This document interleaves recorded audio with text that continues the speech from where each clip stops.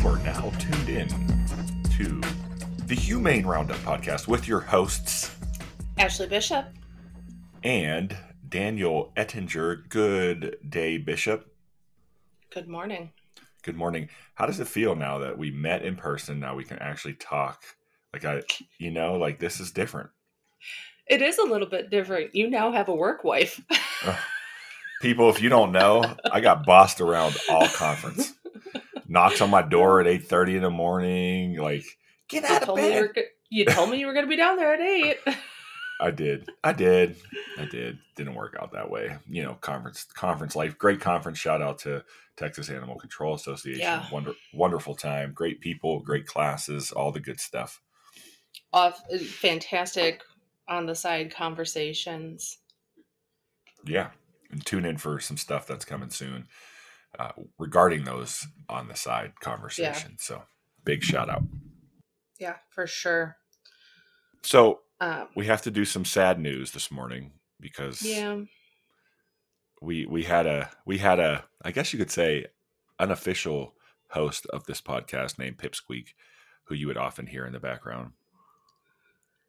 Yeah, one of the listeners at the conference actually stopped me to ask to see some pictures of him.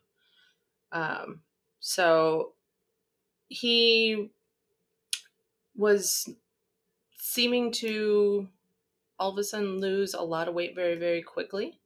In which case, starting to notice, I realized he actually wasn't eating for a couple of days, get him into the vet, did his blood, and the vet's like, yeah, it looks like maybe he's got some kidney stuff going on. Let's start doing fluids, which whatever, I can do those at home.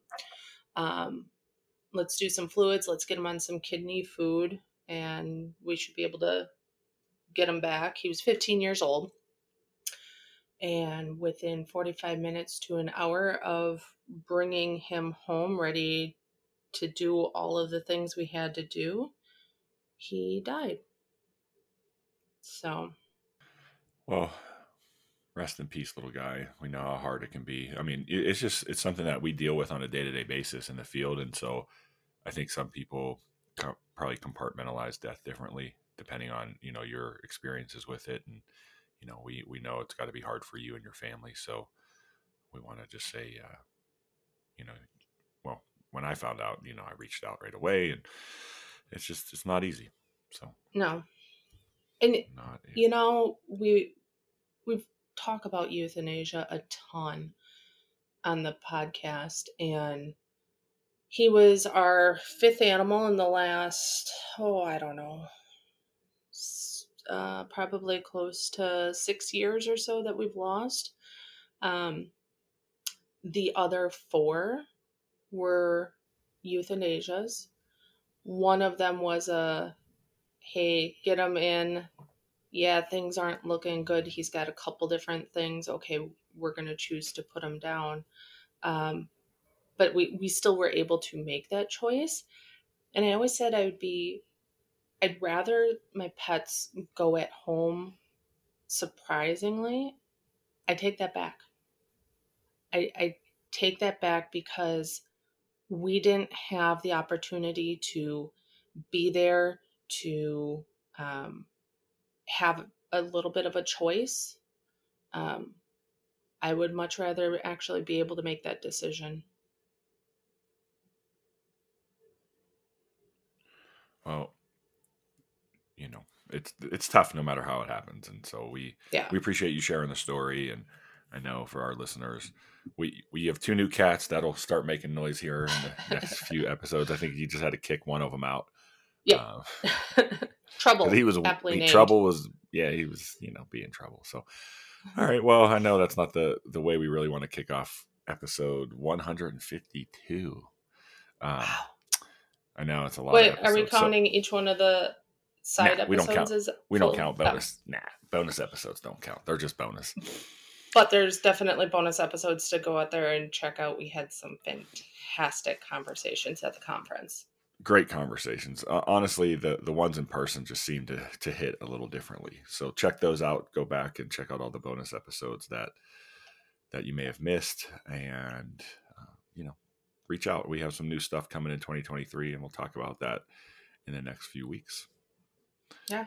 All right. All right. Well, For let's sure. bring our guest on. I think it's important that we just jump right in, try to get past some of that sadness, and talk about Yeah. some fun law stuff. Everybody loves talking about law. Let's introduce Jessica Rubin, the associate dean for the I think it's the University of Connecticut's Law School Animal Law Clinic. Is that right, Jessica?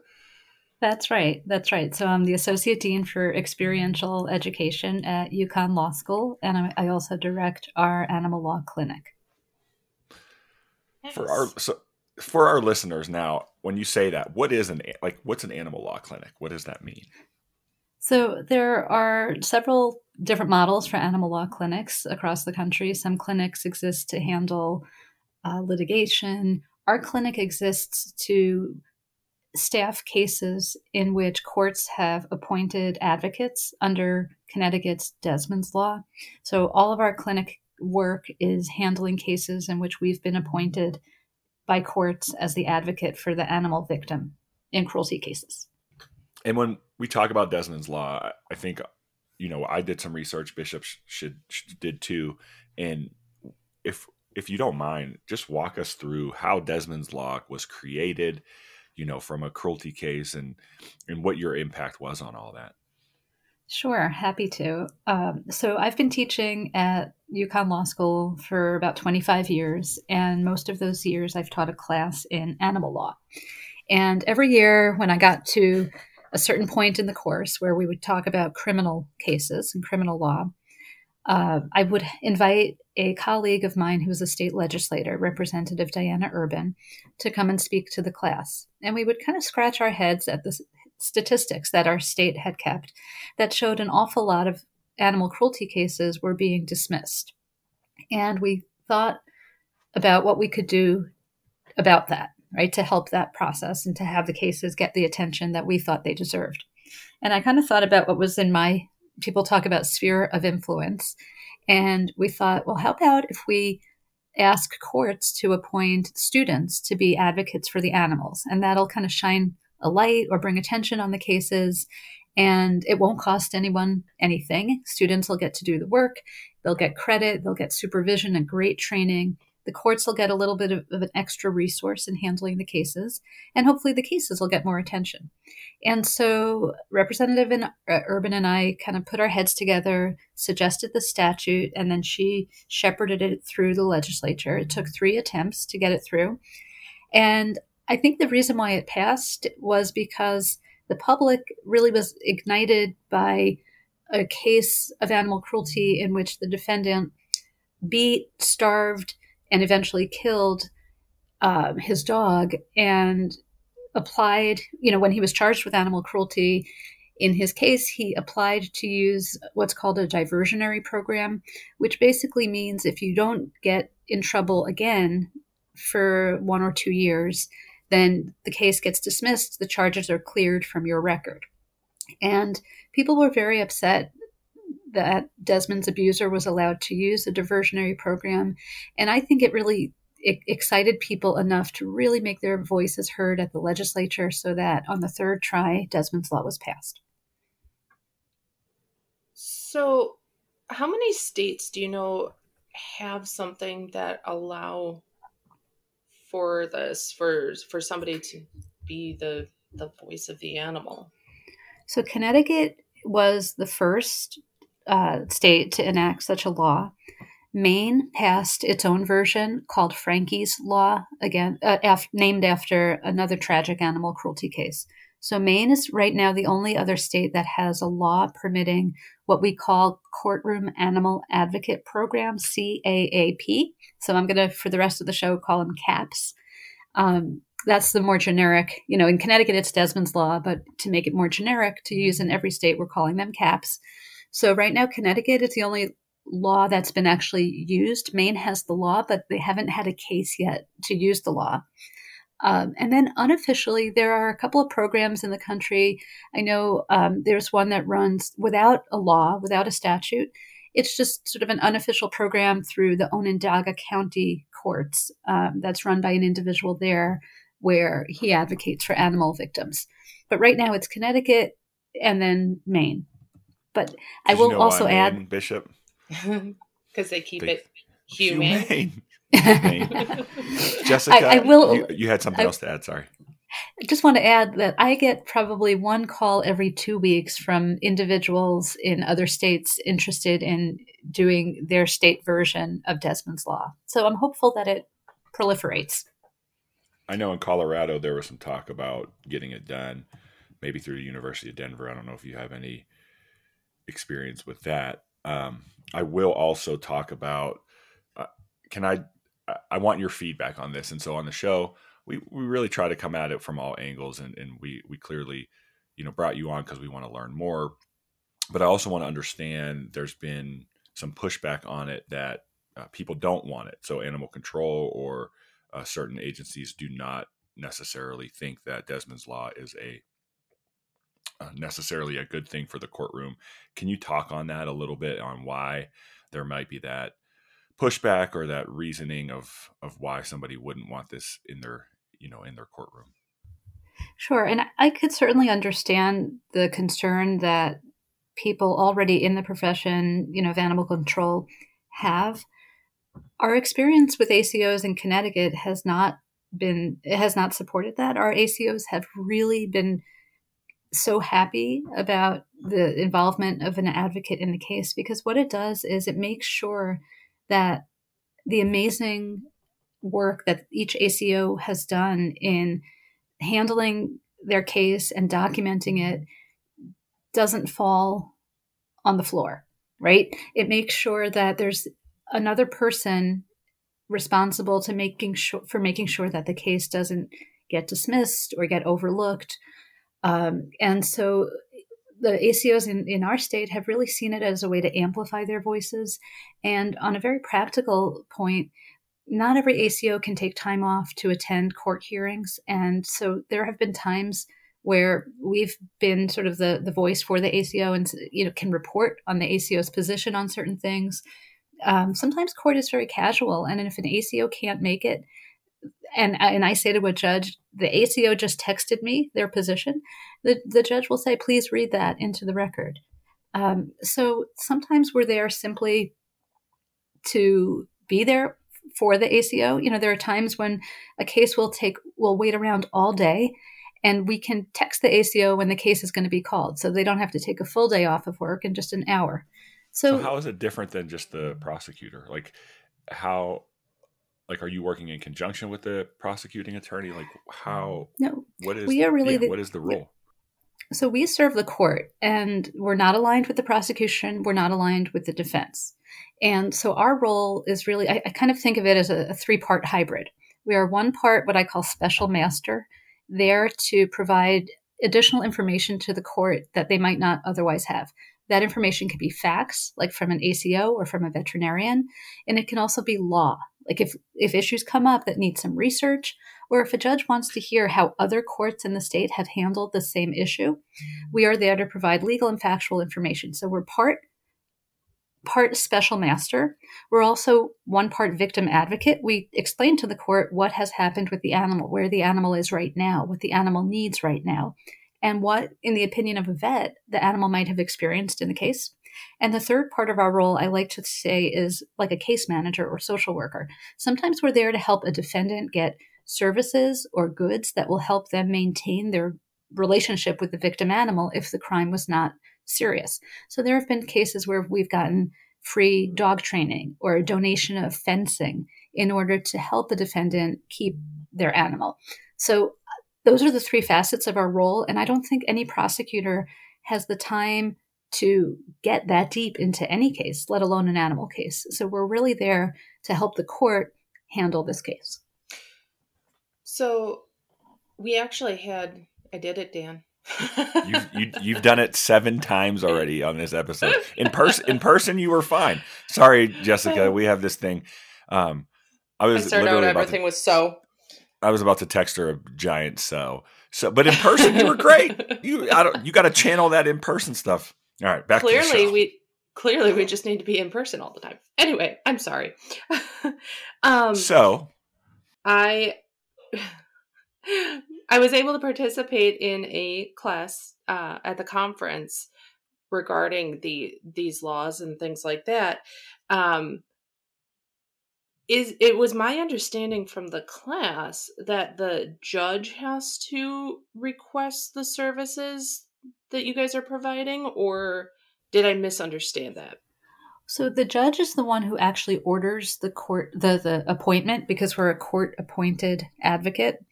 But the request can come from either the state, the prosecutor, the defense, the advocate themselves, but the request is submitted to the court so that the court can make the appointment.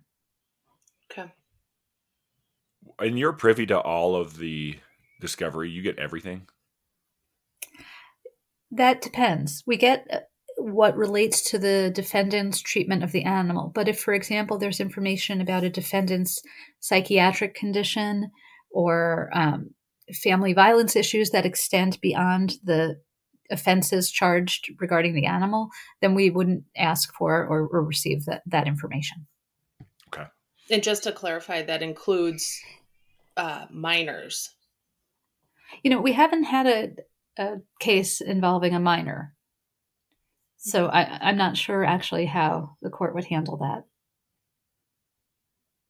I'm sure information could be redacted, but it would be very hard for an advocate to do their job without information that related to the acts against the animal. So I'm not sure how it would unfold in a case of a minor. How do you feel that it's going so far? Like, what is your take on the overall success of the program? Well, that's a really great question, because I think it's really hard to define success in terms of a case outcome, right? Like, do we measure it by convictions? No, because that's not what we're all about.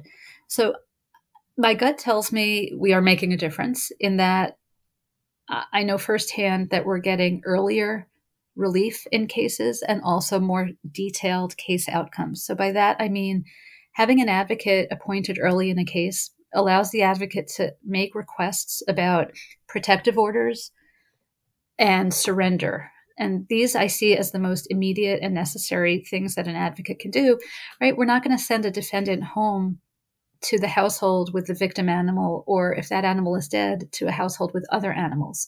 So we do ask pretty early, of course, depending on the facts, but if the facts warrant it, we ask that the defendant surrender other animals, surrender the victim animal, not have contact with animals, be ordered to not be alone with animals, whatever the facts of the case justify. So I know that we have been successful in getting those kind of relief earlier in cases than before. So in that sense, I think it's going well. I also think it's going well in terms of getting more attention on these cases and getting courts to sort of acknowledge and see and think about the animal as a victim, not just as what the animal is technically under the law, which is a piece of property, but by having an advocate or a lawyer for the animal victim, I'm hoping that the court is starting to sort of pay different attention, not more or less, but different kinds of attention to these cases, to say, this is a special thing because this victim is alive, sentient, and has changing needs, right? If we just stick them in the pound for the 18 months that this case is going to take. We don't use the pound anymore, Jessica. Okay. The municipality or whatever. It's an animal shelter. And that's something we've been able to. I think it's important to talk about that really quick, because that's your terminology. And I think in the aspect of, as we grow as a profession, part of what you're doing is to bring, I think, awareness to the severity of these cases and the role that our community plays. And so in that same aspect, when we use terminology like the pound, it's not giving us the appropriate, I think, designation that we deserve as a community. And so I try to bring awareness to that stuff all the time, that's an outdated term that we just don't use anymore, because it's not what we do. Fair point. And, I also acknowledge that some shelters are great and some shelters aren't great. But even in the great shelter, it's not a place for an animal to be long term. And it's not home. Right. And one thing an advocate can do is help to facilitate getting that animal moved on. Whether it's humane euthanasia or rehoming, whatever's in the animal's best interest. In Connecticut, we have a civil forfeiture statute so that um, while the criminal case is pending, there is a mechanism for the municipality to take title to that animal, but sometimes it's not done. Sometimes animal control officers don't know about the law, or they don't have the support of their municipality to file the paperwork to start that process. And sometimes having an advocate can kind of, we've given municipalities forms to use. Like here are the forms, do the civil forfeiture, and then the animal can go on with its, whatever its fate holds. But so that's another role that an advocate can play, is to help to facilitate that change of title. So you said that there's a lot of other contacts that you've been having. How do we as a state go forward? It has to get into state statute that these advocates are allowed. Is that what I'm understanding? So actually, that's a really interesting point.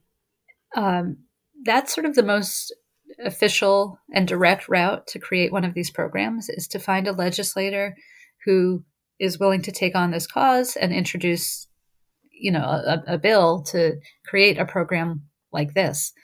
But short of that, it's interesting to think about whether a program like this could just be created within a particular court, right? To like they've done in Onondaga County, New York, to create a program and pilot it. And if it's a success, then it makes further legislation easier to introduce. So I actually don't think a statute is necessary. I don't know how much a court would be willing to do short of having a statute, but I think it's a possibility to think about creating a program on a county basis or court basis without necessarily a state statute. How long has Onondaga been doing it then? Is it long enough you think that we can use it as an example?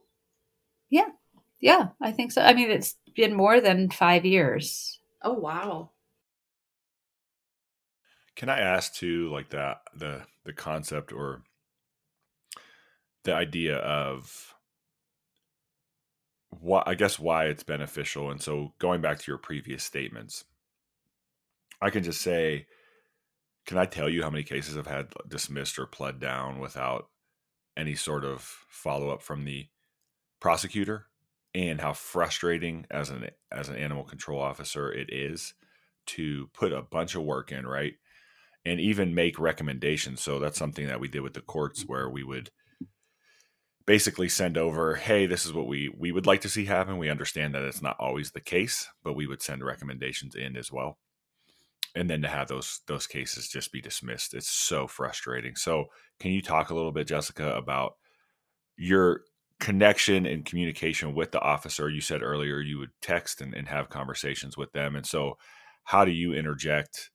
How does it work in the court case when the prosecutor's like, well, we moved to dismiss. Can you object and say, well? Yes, we can bring a third perspective in there. And it's tough, to be honest, when the defense lawyer and the prosecutor are arguing that the case should be dismissed. But that's where our role may be different from the prosecutors. And we could say, this is what the advocate believes, and we've been in touch with the animal control officer, and this is their position. And here's why. And here are the photos that they took. And here's another opinion from a veterinarian. And so, especially when students are in the position of the advocate, they have a lot of time and resources to do this kind of research and, track down information and photos and that kind of stuff. So it's a way for us to bring a third perspective and a little bit more information that may not be available otherwise. Is there any work with the Animal Legal Defense Fund? I was going to say fund, but I'm like, is that right? ALDF.org. There you go. Yeah. Is there any work with them to try to get this more widely known Nope. and recognized? That's going to be a big fat nope. Why do you say no? From what I've heard, Because that's a no, but tell me more. my answer is a big fat yes. Okay, So cool. ALDF has really I love this ALDF is what has makes good really radio. ALDF has embraced CAPS as one of its legislative priorities, and in fact, they're supporting our clinic this year so that we can work on writing state specific guides to be at, to inform people how to be an advocate in their state. And so ALDF has really stepped into this space, embraced this concept, as far as I know, and are working really closely with us. It's a big part of their education. They give programming on how to enact caps, what caps are, and they've been very supportive, even in individual cases when we come up against a particular legal issue. Sometimes we turn to them for data or for research help, and they've been really supportive this year in terms of taking what we've accomplished in Connecticut and expanding it to other states and really spreading information. So again, they're supporting our creation of these multi-state guides. So Where Yeah, I will was those wrong. guides be available? I Well, we know you're wrong. We know you're wrong. That's beside the point. so, our hope is as states enact laws or programs that will have guides either already ready or in progress so that we can hand it off. So we're, looking at Maine now, and then kind of going to focus on states that seem ripest for enactment of this kind of law.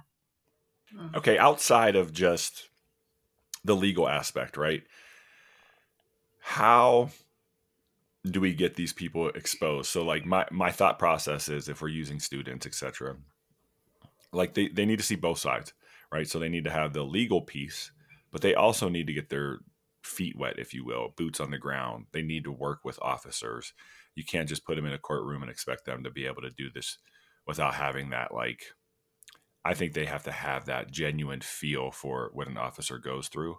So how can we get them more exposed to that life, right? And what I'm saying about this, Jessica, is like, we could sit here and dissect easily 10 cases that didn't have a favorable outcome based on the work we put into it. And that really had nothing to do with the officer. It had everything to do with the docket, right? The ability to just plea it out and keep it moving, right? So how do we educate this next line? Because this is brand new, right? This is something that hasn't really been done before on a major scale. So how do we do that? So the first thing that I train my students to answer when we get a case in our clinic, the first question is, where's the animal? Right? Is the animal still at home? Is the animal in the shelter? And the first thing we do to answer that is we call the ACO. So like from the start in a case, our students and volunteer lawyers, I should back up and say the law allows advocates to be either law students or pro bono lawyers. So the first point of contact that we have is the ACO. And so long as the ACO can speak to the case, speak to the animal, then that's going to be like a mutually beneficial relationship, right? It's going to be our source of information. We're going to be able to translate that information into court.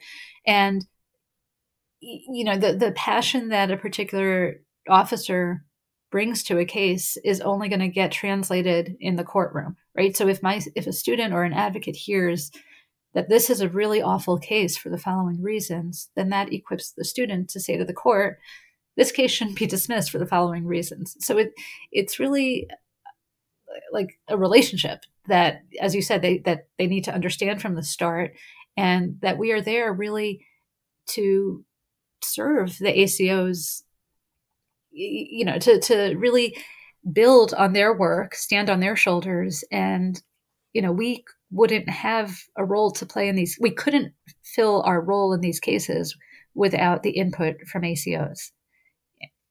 Is there any possibility of having the students do a ride along? I don't know, Dan, if you do them, but I know I've we do done ride alongs. That's my point is Jessica, we need to get them, because the way they relate more to an officer is to see through the officer's eyes. And so a phone call may be fine for some, but like we got to get them dirty, right? We got to get them out in the community through that aspect of, spending 4 hours in a truck, or even this, like, even if they don't do that, like meeting one-on-one, not just over the phone. It's a great point because a lot of some of the ancillary programming that we do in our clinic is, training ACOs on best practices in courtroom stuff or animal advocacy. But I think it needs to go both ways. You're right. And we need to train our students and our advocates, myself included, on aspects of the ACO's job. Well, I'll be happy to come out and talk to your class, and really give them that, boot on the ground feel. Because as you know, I don't hold back. That's a good and bad thing, double-edged sword. In the aspect of, I want to kind of switch into a different conversation along the same terms. What is your thought process on the actual sentencing? What are your wow, let's try that again, Bishop.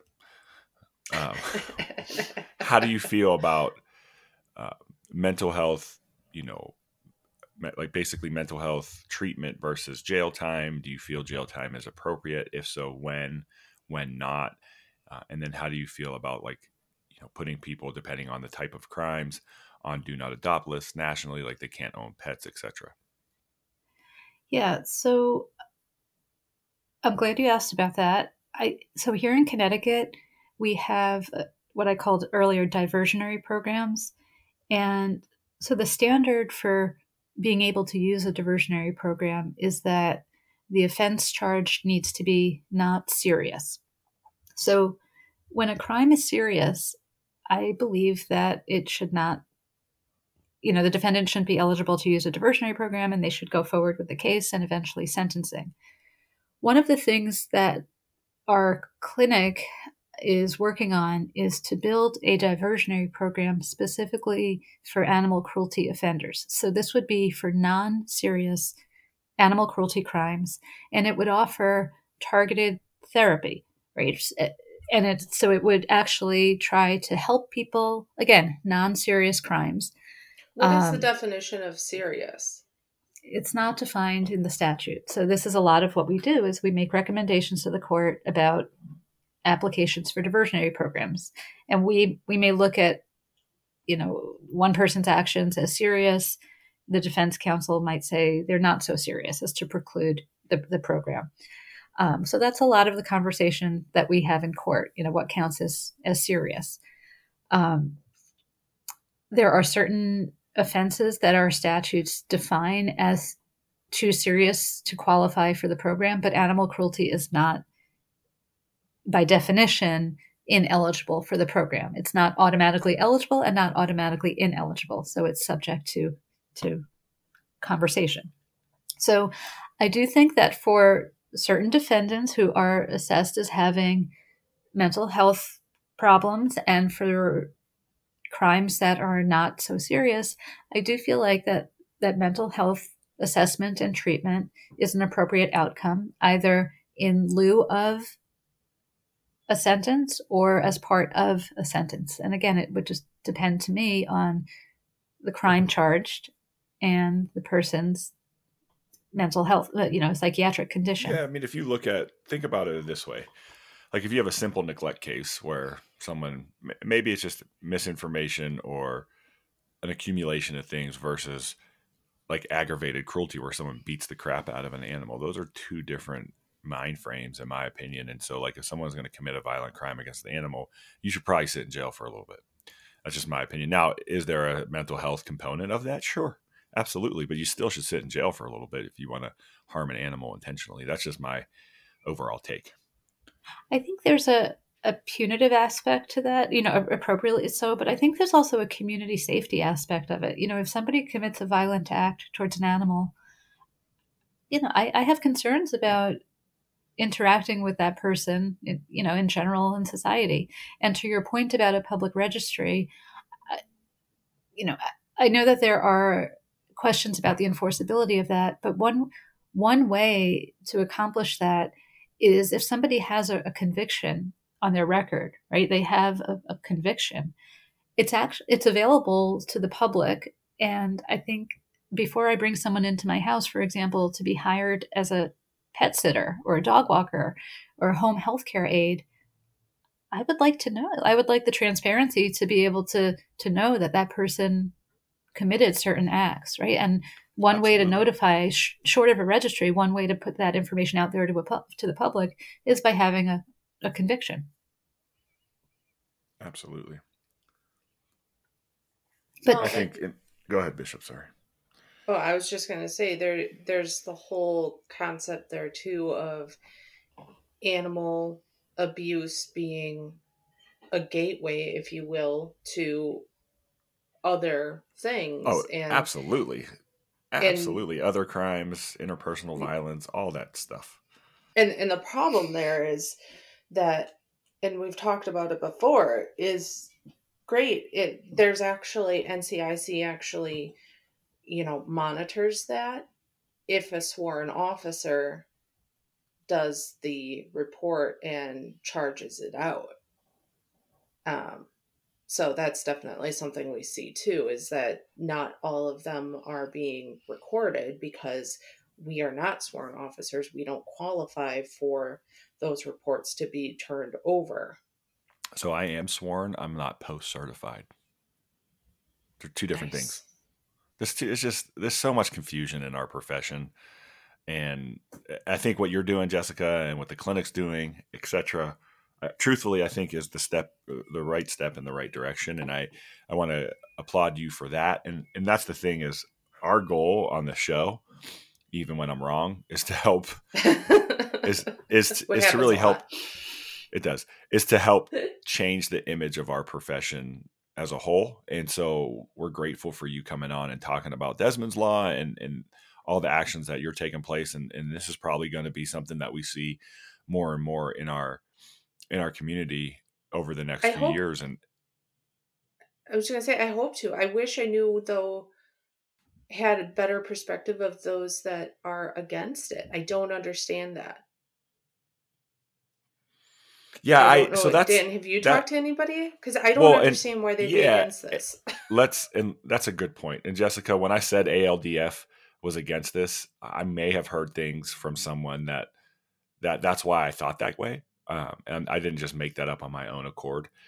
And I'm not sure exactly why they may have thought that way and why there was a connection to the ALDF. However, there has been some feedback. So I'll use this as an example. This is a great example. I like being able to do this now. When I was with my last agency, I was working on a project with Denver University, and I had to jump through a bunch of hoops to be able to work on this project. And the project, all it is alternative ways to look at animal cruelty, right? So the project had nothing to do with Desmond's Law, but the department that I worked at thought that it did and was staunchly, I like that word, staunchly opposed to the idea of having advocates in the courtroom. And Why? So much so. So I can answer. Please.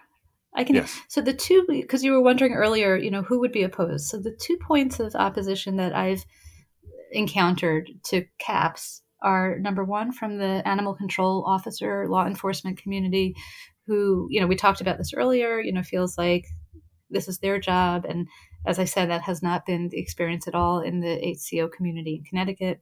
The second point of opposition is based on the basically broken state of our criminal justice system that, disproportionately impacts defendants of color and defendants who have mental health issues.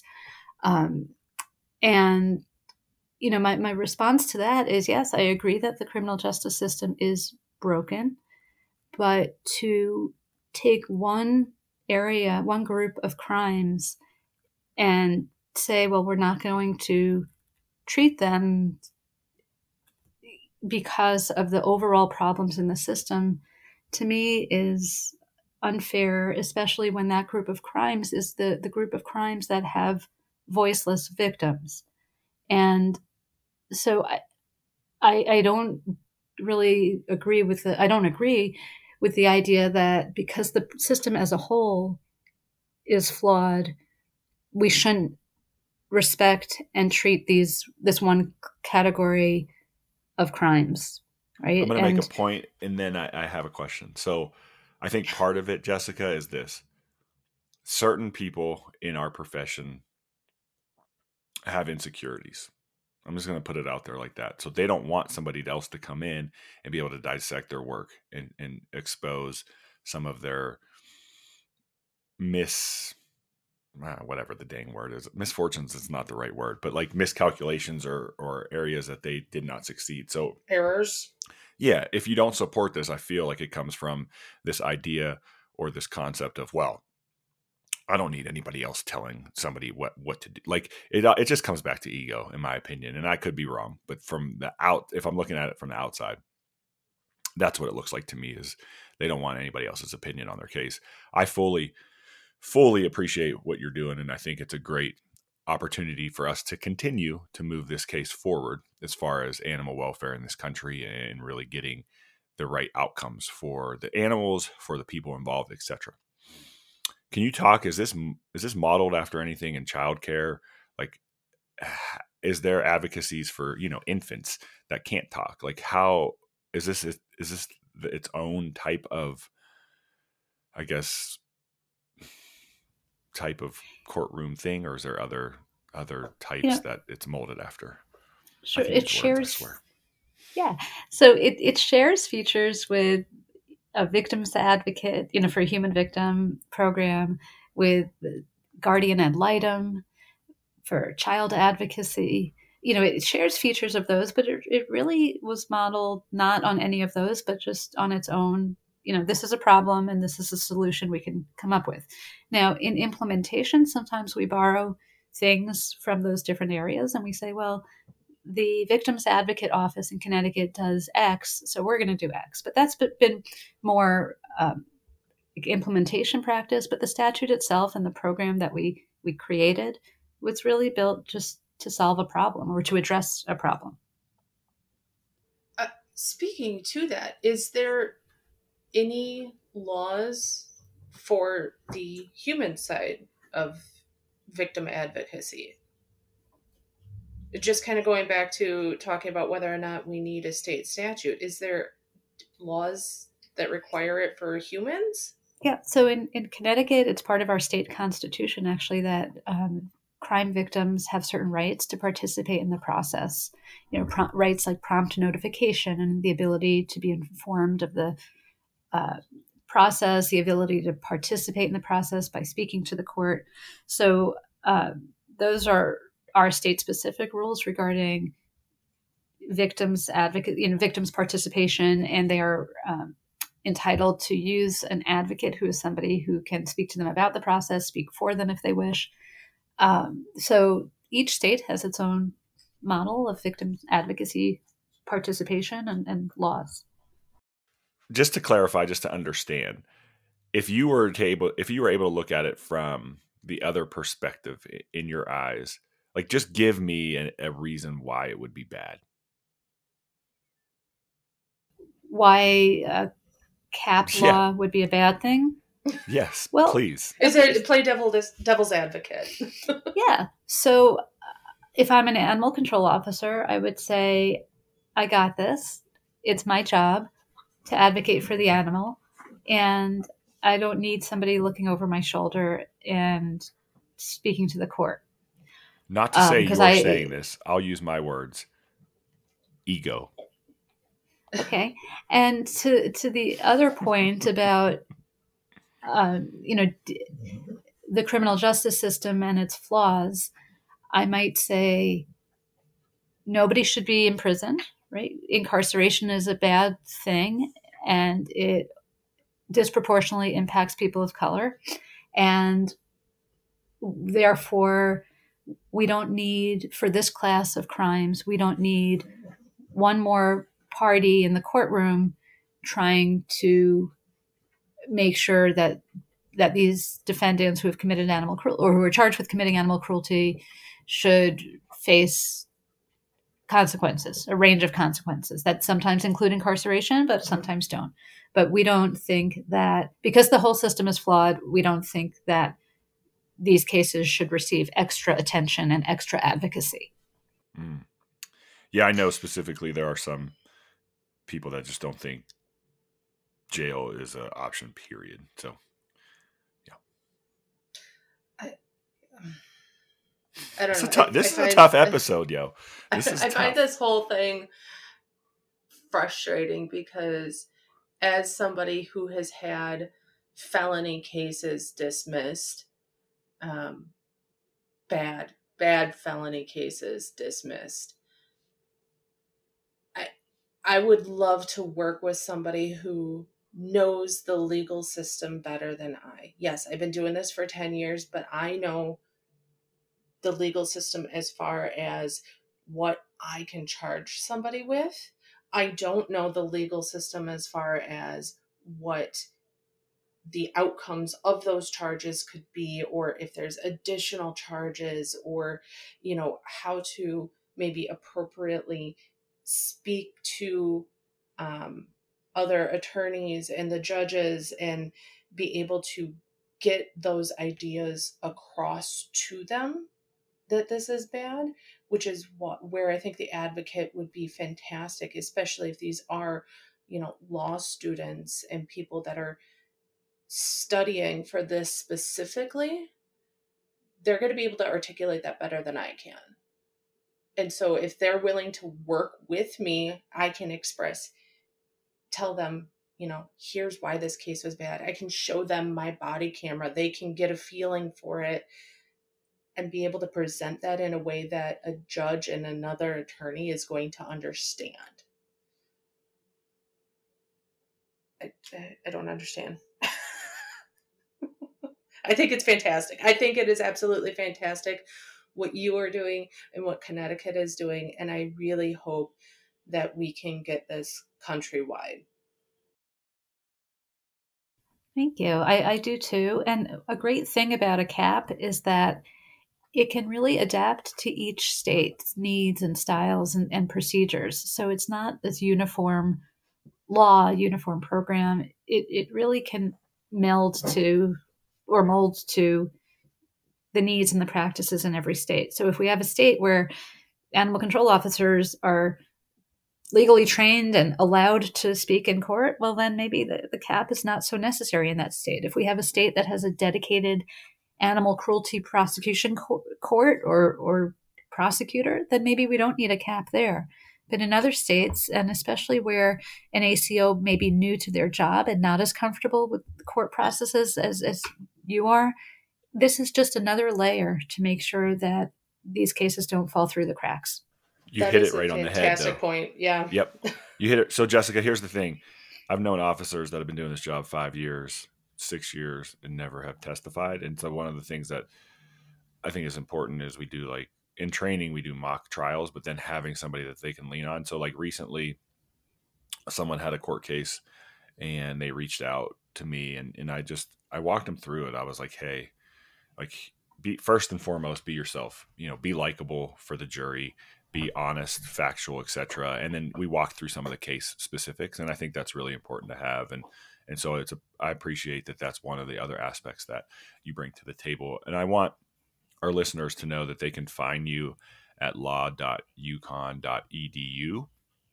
So they can go to that website, and we'll put it in the show notes, law.uconn.edu. And then your website, your email address is also located on your page that they can find through the person, etc., faculty stuff. So we'll put that in the show notes, just in case somebody wants to reach out and say, like, hey, can you help with this? Or we're thinking about doing this, etc. Sure. Yeah. Okay. Well, go ahead. I was just going to say, and I think the point of not having a prosecutor dedicated to animal stuff, I know I don't. So, yeah. And I'm sure a lot of places don't, because, again, not everybody's taking these cases seriously. So, yeah. I'm going to start repeating myself. Just, Jessica, it's a good thing. Yes. Can I take you out of lawyer mode? Have I been in lawyer mode? Well, yeah, you're an attorney. Absolutely. It's That's what y'all do. it's part of me. I can't separate. Yes, you can, because right now you just did. Your personality is shining. What kind of pets do you have?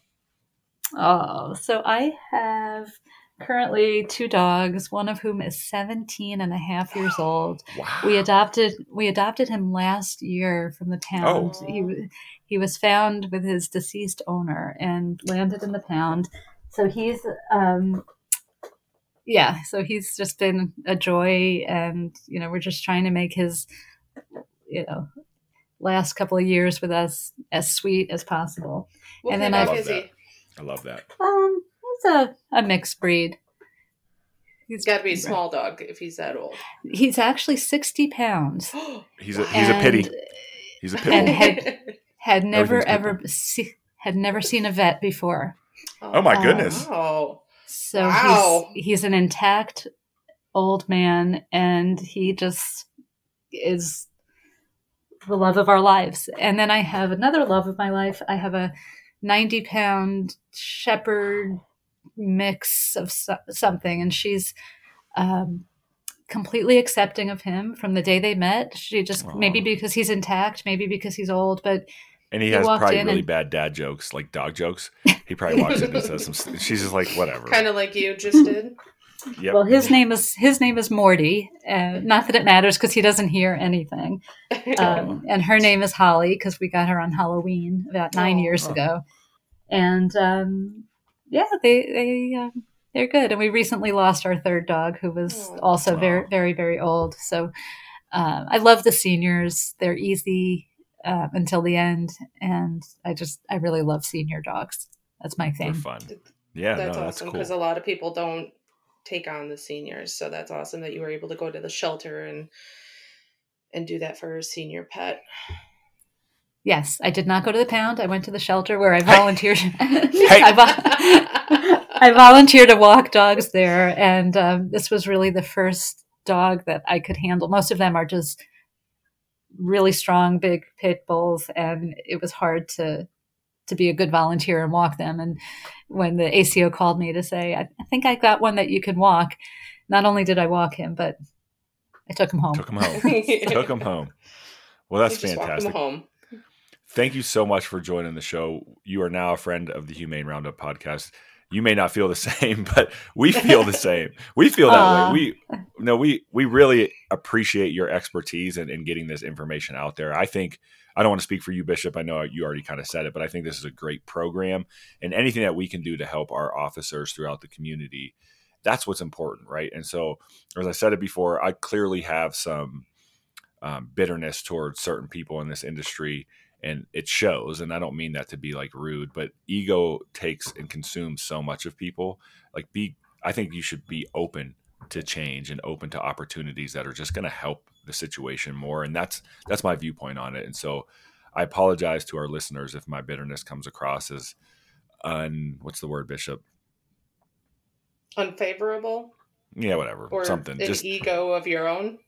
Because I'm bitter? Yeah, maybe. But it is what it is. Like the reality of it is this. Like we've all been through some ups and downs in this career, in this profession. And I wish I would have had an advocate in certain cases that either were thrown out because, well, they tried their hardest, or they're young and I don't want to see it on your record.